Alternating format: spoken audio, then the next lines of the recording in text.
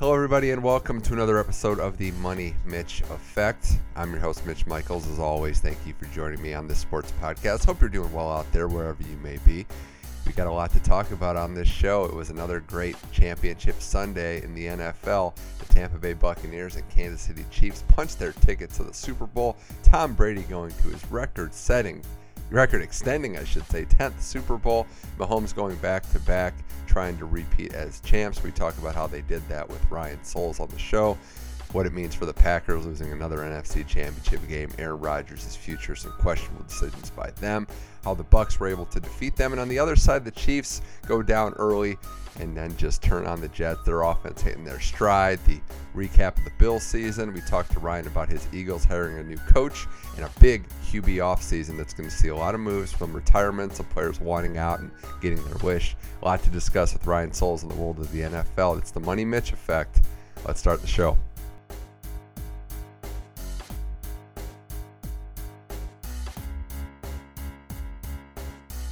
All right, down to two. The NFL season has reached the final two teams. We're getting up for another Super Bowl. Ryan Soules joining the show now. Ryan, thanks for coming on. It's always fun, always a little bittersweet to talk the end of the football season, but for a league that's so much storyline driven, this is about as good as we could have asked for. Yeah, man. I mean, we had elite quarterback play, at least on paper. And, you really can't complain. We had some great storylines. We still got another one continuing with Tom Brady, what he's doing at his age. And so, no, I mean, I don't think you could ask for anything else. The NFL played every game with a pandemic going on. Nothing happened with the playoffs. So, I mean, it's as good as you can ask for. Yeah, I agree with that, and I think the final matchup, which we're going to get into, is just phenomenal for for a lot of reasons. We got the final four teams that we talked about that really was a great combination. You had the three best regular season quarterbacks this year, and you had the greatest quarterback of all time were the final four. You had a 1 and 2 in the AFC, the two clearly best teams in the AFC. You had the best team in the NFC, and you had a team that was peaking at the right time. So you had all the storylines there, and every combination for the Super Bowl would have been special. We did get Tampa Bay and Kansas City, and it started with that NFC Championship game, the first game of the day with the Bucs winning on the road, winning another road playoff game, their third this time, to advance to the Super Bowl. A lot to go at in this game, Ryan, and starting with what I think was a very, very poor performance by Green Bay. And I'll start out by saying this. This was a team that I still think had an advantage in a lot of areas over Tampa Bay. Props to how they fought, and we'll talk about Brady in a second. But it was a couple plays here. There was a couple key sequences. End of the first half, some coaching decisions late, as we all know, and just not making plays and having busts in coverage and getting beat up on third down. That really spelled doom for this team. It was a collective choke, if that makes sense. Yeah, man, I agree 100%, and I think the big portion of the choke job really goes on that coaching staff. I mean, Aaron Rodgers didn't play his MVP caliber level of football, but I thought he played well enough to win the game. Davante Adams drops that back shoulder pass in the end zone, and then from there, LaFleur just kind of destroys the game. And, people want to blame Mike Pettin for what happened at the end of the half, but as the head coach, you got to make sure that the call is going in, that you don't get beat over your head. Like, what they're going to do. There's only one option with that time left on the clock, and you can't let that happen. I think that is even more egregious to me than the field goal attempt, because the last basically 30 seconds of the second half or the first half and the first 4 minutes of the second half just ended the game for Green Bay. And Green Bay fought hard to get back in it and making competitive, but the game was lost right there. And that, Aaron Rodgers could have played better. Like I said, losing Aaron Jones in the middle of that game hurt too, but I put a lot of this on LaFleur and Pettin, man. Well, since and I partially agree with you, and I guess we can go right to the part where I fully agree with you, and that's the end of the the last time they had the ball. that was a horrendous decision. I mean, it makes no sense not to go for it there. I mean, yeah, it looked like on the third down play, Rodgers might have been able to run. I'm not really big on those screenshots because it doesn't tell the full story. It would have been close, but you still have Aaron Rodgers. It's fourth down, and you still need a touchdown either way, Ryan. I think that's the big thing. They were very fortunate they even got the 2-minute warning because the Tampa Bay kick returner slipped. But be that as it may, I mean, you have to go for it there with Aaron Rodgers because a field goal, you still need a touchdown. Like, it didn't even make it a 3-point game. Well, and if you want the 2-minute warning, kick it out of the end zone. Like, make sure the guy keeps returning because then there's 2:08 left on the clock, and then Tampa has to run the football. But when you give it to them with, I think it was like 2:03 or 2:02, then they can be more aggressive. And then, the other thing I'll say too is you saw how the defensive line beat them up in the first game in the regular season. Vita Vea's coming back. You see how effective he was when he was out there. I just don't understand how you leave your backup left tackle and the other right tackle in one-on-ones against Shaq Barrett and JPP. I don't understand how you do that. Yeah, and the more I think about this too, Ryan, it comes down to, like you said, like the coaching side of it, of just being in charge, because that's where I think LaFleur really did kind of lose it. The Pettine play or the play at the end of the half, I mean, the corner got beat and it was terrible. Now we can argue that it should have been a better defense. You should have prepared for that. But it was just back him up because nothing else beat you except a touchdown. I don't care if he gets down to the 1. There's only a second left. It runs out. I don't want to rip on Scotty Miller either, but you should not be getting beat on just a straight go route by a guy who's essentially the third or fourth receiver, regardless of what the defense is. My opinion. I agree. But the more, and you bring up the Bucs defense, and they were the unsung heroes in this game. Brady was great in the first half and made some clutch throws when he needed to, and Fournette was running great. But it was that Bucs defense that really got after it, and it was a much maligned unit. I think this was the first game you saw Bakhtiari really be missed on that O-line, because they didn't really notice it before. But by the second half of this game, the big difference to me too, Ryan, is 3 picks for Brady in the second half, no points as a result. And that's, I think, because Rodgers, for the first time maybe all season, just didn't have time. Yeah, he didn't have time. And listen, man, when you got Vita Vea and Ndamukong Suh, who both can command double teams, and then you got 2 backup tackles and one-on-ones against 2 really good pass rushers, you're just asking for your quarterback to get killed. And you would think that LaFleur would have put a tight end over there and said, okay, we're not going to let him block him one-on-one anymore because JPP's killing us. We're going to do something so Aaron can get the ball out quicker, so the receivers can make some plays. 'Cause I think it played right into what Todd Bowles wanted to do. It did. It definitely did. Looking at the other side of the ball, which I want to get to, is the first half. Brady was remarkable on offense. How many times did that Packers defense get burned on third down? I mean, that's just, and that's where I said I partially agree with you, because LaFleur did not coach well. Pettine was struggling, but the players had chances to make plays in this game.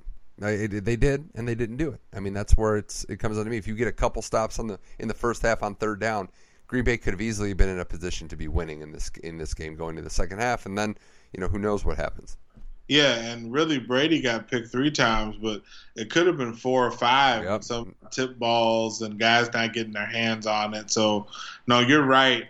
Aaron Rodgers, I think, turned the ball over 1 time. I think there was a fumble, and Green Bay, I think, got 2 touchdowns out of it. And Tom Brady turns it over 3 times, and Green Bay gets 6 points. Yeah. Yeah, it was unfortunate. And the call at the end of the game is going to take a lot of flack. Here's all I'll say about that. It was by letter of the law penalty. The jersey grab was pretty obvious. There was some selling, I think, involved in that.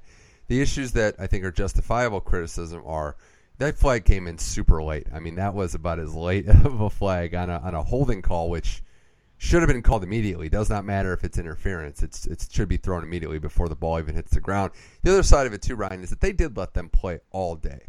There was very few, if any, calls on the outside. One on the Rodgers pick at the end of the first half, which could have been called, but was not. So I get that criticism where it's a penalty in the moment for sure, but in the course of the game, it kind of did stand out. Yeah, and I just feel like when that flag is thrown, I think dictates a lot of how it was viewed, because I agree with you. You throw that immediately, and me personally, I'm all for letting them play. And I feel like the second thing, though, is consistency. And you got to call it all the same. But I think what the refs weren't calling early on was a lot of hand fighting and a little bit of hooking. We saw a jersey pull, and to me, that's different. If you want to let the guys hand fight, it's physical, it's a playoff game, right. That's one thing. But if I'm egregiously, you're the receiver trying to get away from me, and I'm pulling on your jersey before the ball gets there, that's pass interference. Yeah, I agree completely. I do think, though, that Green Bay fans are going to have a qualm with that, and I think it's a lot based on that pick that they didn't get the call, which wasn't as egregious as a penalty, but looked like it should have been called on the pass in the first half. But Green Bay had their chances, they didn't make it, and Ryan, the Bucs did. It was. Yeah, man. Let's be honest. Yeah. Devontae Adams catches that ball, that touchdown in the first quarter. We might be having a totally different conversation. There's 5 or 6 plays that could have swung this game. That's the beauty of football. Yep. Tampa Bay came out on top when they needed to. And Brady in the first half was just incredible. I mean, we're going to talk about his accolades here in a second. But, Ryan, all the third down plays he made, all the big throws, moving in the pocket, showing that his arm is still very live going downfield. I mean, he got them. This was the worry, right, all week, was that they're going to go up to Lambeau. It's going to be a big moment. They're kind of, they've spent a lot of energy getting this far, that they might get blitzed in the first half. They went the complete other way around. They said, we're going to get out to a big league, and Brady was a huge part of that. Yeah, and it's hard to bet against Tom Brady this time of year. I don't care who he's playing for. Yeah, it's 43 years old. I do want to give credit to Fournette, though. A great job by him. I mean, he is somebody that, was kind of an afterthought for most of this year. But he's stepped up and turned into a beast and shown some spring in his step that I don't think we've seen since LSU. But with Brady with that defense and now Fournette rolling, I mean, it's not that surprising. He didn't even have to get out of Florida. He just had to get out of Jacksonville. Yeah. It was a simple drive to paradise for him. Ryan, we're looking at Brady now, 10 Super Bowls. I mean, he's played in now. It'll be 18% of, I think, all Super Bowls ever have been played in by Tom Brady. That's just insane. Come on. There's nothing else to say. And, I know you and me agree that Jim Brown is the greatest football player ever. The time is different. The era is different. But, man, if he somehow wins this and gets to 7 Super Bowl, no NFL player even comes close to that. I think Charles Haley has 5. Man, this is starting to be one of those things where we talk about the athlete transcending the sport he plays. And at 43 years old, I mean, what else can you say? Yeah, there's never been a more accomplished football player ever. So if you're going to use the GOAT title with that context, I fully agree. I mean, it's insane. Now with as many NFC championship victories as Aaron Rodgers and Drew Brees as well, just doing it in 1 year. But no, I mean, this is as big game of a football of an athlete. I think we can even throw out football player as we've seen. The guy just gets it done, as you said, this time of year and in the clutch. And I do think part of the credit that needs to go is to guys like Bruce Arians and Byron Leftwich for kind of letting Brady, I don't want to say hijack, but having his fingerprints more on the offense. Because this was a rocky relationship early in the year, but they trust each other now. Absolutely. I mean, let's be honest, it should have been like that, from the beginning. You're right. You're right. But you have to kind of, I mean, it's tough to just be like, all right, here we go. Like Tom Brady wasn't always in their foreplans, and now it's like, here you go. Here's the greatest of all time. Make it work. Like I get where it could be tricky out of the gate. Oh, yeah, totally. And like you said, they seem to have gotten it figured out now. And the biggest thing I thought was they were going to have an embarrassment of riches problem, really the opposite of what he had offensive talent-wise in New England. And it seems now that they've got everything, everybody on the same page. That doesn't seem to be a problem at all. They'll have Antonio Brown coming back for the Super Bowl, which is yet another weapon that Kansas City's going to have to defend. So, we always say it's about streaking, getting hot at the right time, and Tampa has definitely, been no different. Well, I hate to be going to the sad area of this, but does this game impact how you're going to look at Aaron Rodgers? I mean, because now the numbers are starting to add up in the wrong way for him. He's probably going to win another MVP, but 1-4 now in NFC Championship games, losing his last 4. He's going to be 38 next year. I mean, time's not on his side either. So man, it's always hard looking at it like this because I think when we get away from it, we just start looking at the paper stats and just seeing what happened and what didn't happen. I think when you look at this closely, Aaron Rodgers would definitely like to have some of the plays back, but that organization has really relied on him to carry them a lot of the way. And I think that just done everyone who's a Green Bay fan who works in that organization a disservice. He hasn't always really ever had a great defense. At least Brett Favre got to play with guys like Reggie White and Charles Woodson and, some other great defensive players. I'm not saying that none of it is on Aaron because some of it is. I think that organization has done him a disservice. But to answer your question, yeah, maybe 10, 15 years down the road, if he never wins a Super Bowl, we're going to say, yeah, Aaron Rodgers is – you can't consider him one of the great. I mean, you can. He's in that. He's in the top 10, but it's a matter of people think that with the arm strength and the gifts he has that he should be a top 3 or 4. Exactly. Yeah. Exactly. Yeah, and I think there is time for him to win another Super Bowl or 2. I think he's got a lot of football left in him, but I also do think that he's starting to. He's always kind of been and I say this a little tongue in cheek. He's always been a little bit dramatic, but it's starting to weigh on him more. They took a quarterback, and he's starting to kind of show his frustration, but still one of the best. Well, that was the NFC, the Bucs going to the Super Bowl, and then we saw not a close game in the second one with the Chiefs handling business over the Bills, 38-24. They dropped down 9-0 early, and then just went on a fun ride to the AFC title. It was another game where Patrick Mahomes, we weren't sure what we were going to get based on the concussion the week before, the toe injury. Turns out we got the best quarterback in football, and we got Kelsey unguardable, Hill, Hardman, everybody involved, Darrell Williams, the rookie, Ryan. It was an embarrassment of riches for the Kansas City offense and a reminder that when this team's rolling, they might truly be unstoppable. 100%. But, I just want to talk about the Bills for a second because I was disappointed in the game plan here, especially for how they were going to play the Chiefs on offense. And I'm not saying that there's a recipe for stopping an offense as dynamic or players as dynamic as Tyreek Hill and Travis Kelce, and not everybody wants to look at the New England blueprint and try to do things the same way, but why do we consistently let Tyreek Hill eat without getting touched at the line of scrimmage? Why are you letting Travis Kelce get free releases?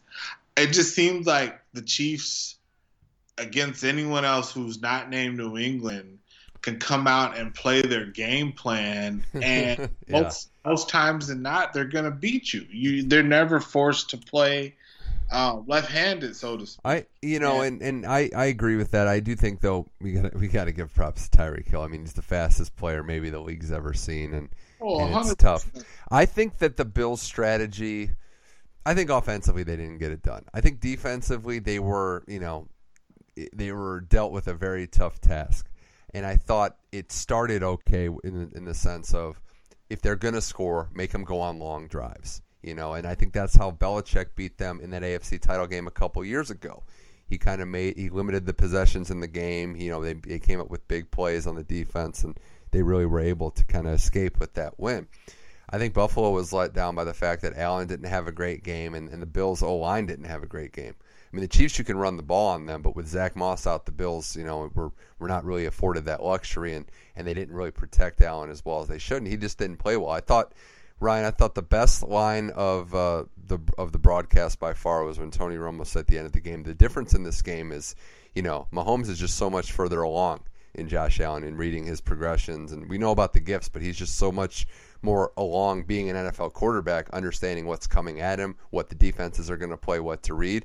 And Allen very well may get there, but at this point, having gotten to this point for the first time in his career, he wasn't quite there yet. And I think that on the offensive side is where the Bills were let down. 100%. And, just to speak to the greatness of Patrick Mahomes, this is, now a little bit more experienced Patrick Mahomes, not the AFC Championship pressure. I think really it's just off. He's been here. This is the third straight year they've hosted this game. So I think he can just go out and play football. I don't think he's thinking about it in a large, grandiose way anymore.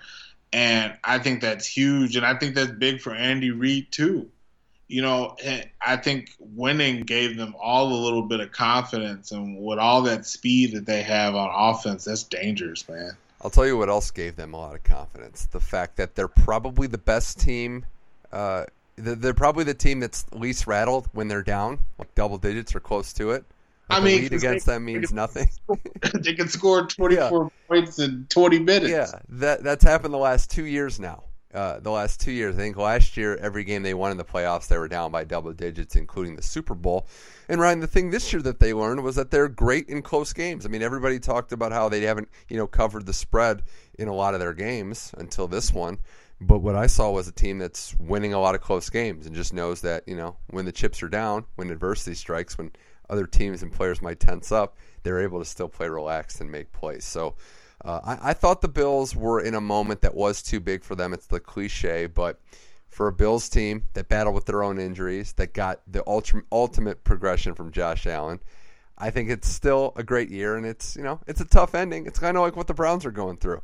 Tough ending, but you look back at this year and you say, wow, we accomplished so many things. The Bills got to the AFC title game, which hadn't happened since they played the Chiefs, 25 plus years ago. Yeah, and I think they got the recipe, they got it built right to keep moving forward so long that Josh Allen keeps improving. If he keeps doing that, this team is going to be relevant and dangerous for a long time. They can always help to re-up on the defense, and some of those guys might want to get paid. Some of them are getting a little older too, so it never hurts to, to look to strengthen what they already have going over there. But as long as Josh Allen keeps progressing, they're going to be good for a long time. And I think Bills Mafia, as they call them, they're going to be okay. And props to Cole Beasley, too. I know you saw this. He was playing on basically a broken tibia, so he was just gutting it out. From week 16, he played with a broken tibia. That's insane. Yeah, and then on the flip side of that, it was horrible to see what happened to Eric Fisher, torn Achilles in that game. Not going to be able, obviously, to play in the Super Bowl, which will be a big loss. Ryan Souls Money Mitch effect. Just some initial thoughts on that Super Bowl before we talk to some other NFL stuff. You get Brady Mahomes. You get the GOAT versus the guy that people think might have a chance to come up on his legacy. It's going to be certainly tough, but, this is a dream matchup in terms of a storyline because you have the present and I guess the past, but also still the present in this Brady Mahomes matchup. So, of course, you have that, Ryan. You also have the Bucs hosting a Super Bowl, the first time that's officially happened in all 54 Super Bowls. Well, the crazy thing to me is I think we all forget how personal Tom Brady takes these things. And I don't know if you remember this, but last year, the Super Bowl in Miami, and Tom was on the sidelines, and he said next time he ain't going to be in a coat and tie on the sideline. Yeah. It was Mahomes who kept him from getting to the Super Bowl last year. And I think Tom hasn't forgot. I think the Chiefs are just built more equipped for this game than the Bucs are. But I think we're going to see Tom Brady go crazy because he knows what's at stake. And I think every year that chip's going to get bigger because he ain't getting younger. And that'll be the storyline every year until he retires. Yeah, I mean, the Chiefs open up as a slight favorite, about 3.5 points, and I think you can understand why they're so loaded with weapons. And the defense, which we didn't really talk about, is played a lot better, especially in the secondary. Yeah. Where there is an opening, that Fisher injury, Ryan, it sucks for the Chiefs, but it also feeds right into what Tampa can do is get pressure on you. with Barrett up front, with White, with Sue, who's been looking better as well. So there's some opportunities there. I think having, Antonio Brown will be back. Le'Veon Bell, one of those former ex-Steelers, is going to get a ring, which is interesting. But the Chiefs are bringing back enforcements. They had Allaire back, who was starting to kind of get his footing. We'll have 2 weeks to get ready with Le'Veon Bell. I'm just excited to see. I'm not ready to make that prediction just yet, but there's a lot of fun toys on both offenses. And, I think it will ultimately come down to who can get a couple of stops, because I would expect points in this Super Bowl. Yeah, I think you expect a lot of points. I think both teams are going to try to play a little bit of time of possession just because of the potency of the other offense. But this very well could be a game of whoever has the ball last wins. Well, I can't wait to see it, Ryan. We're going to, not exactly preview it right now. Still a lot of time to digest that. But before I let you go, I had a couple of things I wanted to ask you about, stuff going on in the NFL. And no one will look ahead to the offseason just yet, but I think the quarterback position is going to have more movement than we've seen maybe ever. Maybe if I don't say ever, it's definitely in the last 10, 15 years. But this is shaping up with Rivers retiring, with Stafford basically wanting out and getting that demand. We'll see where he ends up. With Deshaun Watson basically demanding out, and the Texans might be playing a game of chicken right now with him. We're going to have some big movement this year. A lot of rookies coming in, a lot of vets on the move. How do you see some of this shaking out? Man, I think it's going to be crazy because, we're talking about the unprecedented QB carousel, but on the other side of that, a lot of teams actually need quarterbacks. So I think that makes it interesting, too. It's going to be interesting to see who jousts in position. As far as Stafford goes, I think the first two teams that come to mind are the Colts and the Patriots. I've heard ramblings about the Broncos. That they could obviously use a quarterback, but I think a lot of teams could get in this. But I'm not as versed on how the cap works in terms of signing these guys and trading and who can't be moved. But you got to think Sean Payton is looking at this. So I think there's a lot of things that could happen, but when you think of Stafford, those two teams really come to mind. Yeah, Colts jumped out at me when we were texting about this. Breeze looks like he's retiring, not officially official, but it's trending that way. I mean, we could open it up to teams like, do the Falcons make a move? What about the Niners with Jimmy G? The Panthers need a quarterback. The Panthers could be in the move for one, and even the Rams. Are they going to continue on with Jared Goff? I mean, there's just so many options there. That's why I think, unless you know for sure what plan A is, it's always good to have that plan B. A team like the Falcons might go the route of drafting someone, maybe getting that chip under Matt Ryan like Rodgers had this year, while also grooming someone, because if you just rip that Band-Aid off, it could be tough sledding for the next couple of years. I just think it's going to be fascinating. And the Watson thing seems like it's deteriorating more and more by the day. And I don't blame him in a lot of ways. Like the organization has failed him. But, Ryan, we talked about it. He signed the contract. And this was relatively recently. So this is going to be – I fear that this is going to be a messy one.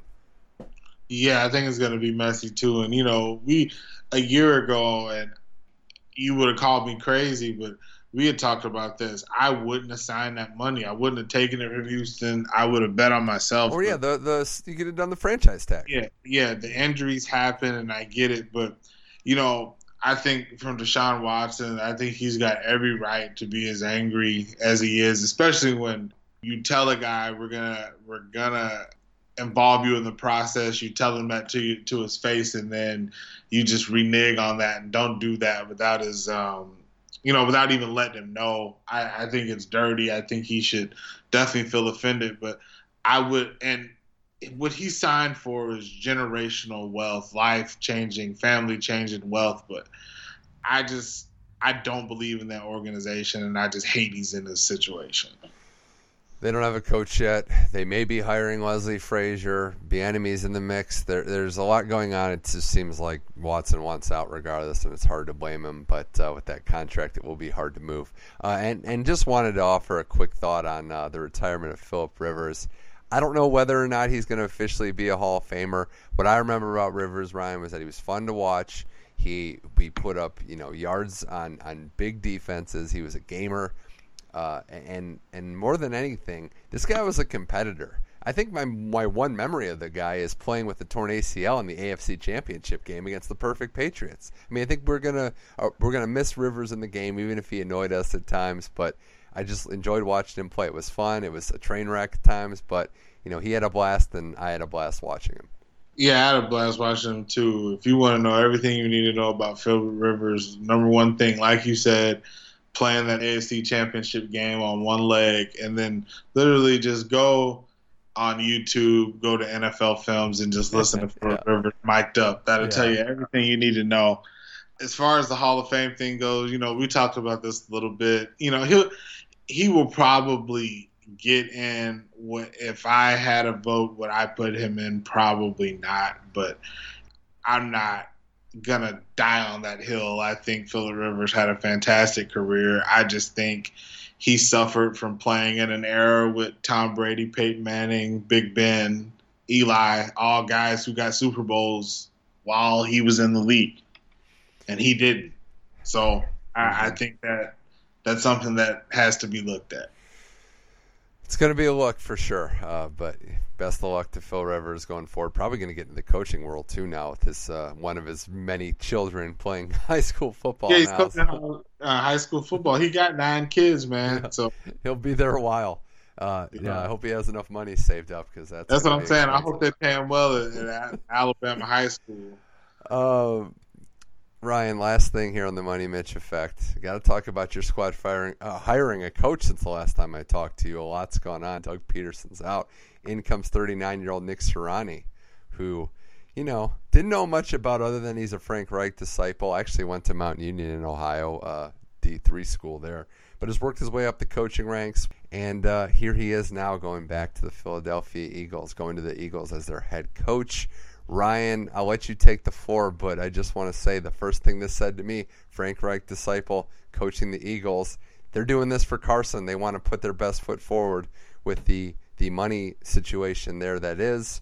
They think they can salvage it, and this is the move that I think is going to give them the best chance to see if it is possible. That's exactly what it sounded like to me, too. To be honest, I don't know what to think of the pick yet, just because, one, I don't know where Carson's at mentally. I don't know if he's ever going to get back to that 2017 season before the injury. But two, and I think the thing that no one's really going to talk about is it was between Sirianni and Josh McDaniels. And what I'm trying to figure out is what about Sirianni? Maybe it was fit, but it just seems like Josh McDaniels, with the amount of experience that he had, the winning pedigree, it just seems like he would have been a better choice. So I'm interested to see what happens. Obviously, as a fan, I hope it goes well. I hope it all goes for the best. But it just seems when McDaniel's on the table, you choose a guy who, you let go of because Doug didn't want him, and you get his disciple. I don't know. It was strange. Yeah, I get the move in terms of you got a very, very expensive quarterback, and where he's at mentally is going to be the key, but you want to see if you can get any return on that investment. Ryan, I will say I wish you and Sirianni the best in this, and I think by all accounts he's a bright young coach, and Frank Reich's done great things with him in Indy the last couple of years. But the more I read up on your situation, I'm sensing the bigger problem might be above the coaching position. Oh, 100%. I mean, Howie Roseman to me just doesn't seem like – he seems like he's in over his head for this job, and the return has just not been there. I don't know if it's in over his head, but when you just look at the picks he's had at receiver and who he took and who he passed on the last 2 years – some of just the decisions he's made not to revamp the defense, knowing it was getting slow, letting Malcolm Jenkins walk out the door, just a lot of weird things. Yeah, I think it hurts worse when you target the right position and then there's just clearly better options that you could have taken. Like if you go another direction and somebody's a stud, it's one thing, but yeah. Well, wish you guys the best for sure. It's going to be a busy year. We're going to have 7 new head coaches, and we're going to have how many new quarterbacks? But at the end of the day, Tom Brady's in the Super Bowl again. So there's not much that changes. Just Not much, man. The more things change, the more they stay the same. Ryan Souls, thanks for coming on the Money Mitch Effect. It was another fun football season. Bucks Chiefs was not either of our Super Bowl picks, but hey, can't win them all. No, man, you can't win them all. And I think the fans are going to be in for a treat. And I think I'm in the minority here, but I think the game being in Tampa will have no bearing on anything. No, also, yeah, good to point out there's no media day. The Chiefs aren't even getting there until 2 days before.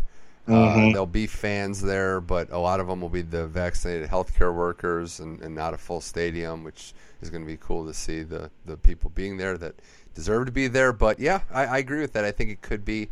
It's going to be the weirdest Super Bowl we've seen for a lot of reasons. But if you're feeling weird, just remember Tom Brady's still playing in it, so it can't be that different. Exactly. Ryan, thanks for coming on. Fun talking with you all football season, and we'll be catching up soon. Thanks for joining the Money Mitch Effect. Appreciate you, man.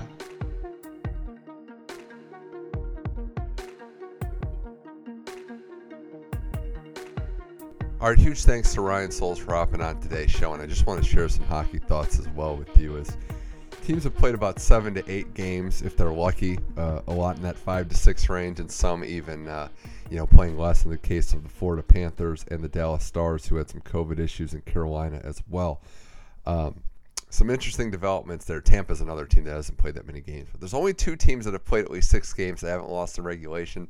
That's the Washington Capitals and the Montreal Canadiens. And 2 interesting stories there. The Capitals really do at least have the starting gates look refreshed. They lost in the bubble last year, but they won the championship not too long ago. So it looks like they could be gearing up for a run.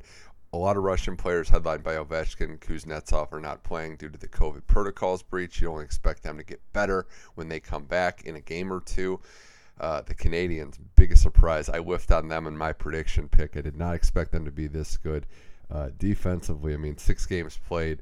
It's weird because we thought this would be a defense-oriented team, and they've given up 18 goals in their 6 games. So really, not that defensive team. They've just been scoring at an amazing clip, almost 5 goals a game, just coming out like gangbusters. Really good. Toronto actually leads that division, the Canadian division, which has been amazing to watch. With a 6-2 record, they beat Calgary last night, and Muzzin flipped the puck right at Tkachuk as he was on the ground at the end and almost started a brawl. Some other developments in that division, Winnipeg. I mean, I almost completely whiffed on this division because Vancouver has been struggling, and Edmonton just doesn't look like they have the defense again, as great as McDavid is, and he's been amazing. He needs some help there. Other big surprise in that Honda West division, it is the 3 teams we talked at the top with Vegas, St. Louis, and Colorado. Colorado's been up and down, but when they're on like last night, scoring 7 goals within 2 periods on the Sharks, I think they can just smooth some things out. The Blues are looking solid as always, and Vegas 5-1-1, losing in overtime last night to those Blues. But the Kings are looking a little better, as well as the Ducks. Every team is trying to keep pace in that division, with Arizona really struggling there. Just quickly on the East, I mentioned the Capitals. The Bruins, Flyers, and Penguins are all tied with 9 points, and you expect to see some movement there. The Penguins' defense looked brutal out of the gates. They've shorted up. The Flyers have had some clunkers in there, but they've been consistent. And Boston's finally getting some offense. But big story for me has been those Devils that are 3-2-1 and looking kind of exciting. I think that with the Islanders at 6 points and the Rangers really struggling out of the gate, the Devils might be that team to make a move. But could be the Sabres. Eichel scored his first goal of the year, and Taylor Hall has looked good. So they've got some young players there. This is the deepest division by far in the NHL, and I expect to see much more of that. And that Discover Central division, we got the sponsors on there, right? It's Mass Mutual in the East, Honda in the West, Scotia in the North, and it's Discover in the Central. So if you feel like going to a bank, depending on your hockey team. Columbus technically is in first place, played 7 games. It hasn't been pretty, 2-2-3. But the big news was the Line A trade for Pierre-Luc Dubois. And if you saw his last shift for the Blue Jackets last week, you understand why Luc Dubois had to be traded out of there. There was just no effort. He wanted out. He didn't want to be there. And I'm fine with that. You have to make a move. You get Line A, who coincidentally enough was the number 2 pick in the same draft that Line A was that Dubois was the 3. They're both great players. They both have deficiencies in their game. Laine is going to have to show some attention to detail to the defensive zone, but he's an elite sniper in this league. Columbus, the only way they really contend is to get some center depth. Somebody's going to have to step up, or they're going to have to make another move. But it was a step in the right direction for getting rid of the bad energy in the locker room and getting somebody in there who is finished, along with their general manager, their goalie, a couple other players. So excited to see Patrik Laine on the team, as well as Roslovic, who grew up, the other piece in that deal, grew up in Columbus. So nice to see the 23-year-old come home. Tampa Bay has only played 4 games. I mentioned they're going to have time to run away with this division, which I expect they will. Dallas and Florida each 3-0 out of the gate after not being able to start the season on time, so they're strong as well, as we wait to see if Carolina can resume their season. That's my hockey update, and thank you again for listening to the Money Mitch Effect. Ryan Souls was a pleasure to have on. And we're going to do more episodes of the Money Mitch Effect going forward. Got a Super Bowl preview next week. You're not going to want to miss that. A reminder that you can catch every episode of the Money Mitch Effect on SoundCloud, iTunes, and Google Play. Just type in Money Mitch Effect. It's that easy. It shows right up. Check out the Money Mitch Effect Facebook page and follow me on Twitter at MoneyMitchM21. I'm Mitch Michaels. This was the Money Mitch Effect. Until next time, keep enjoying sports.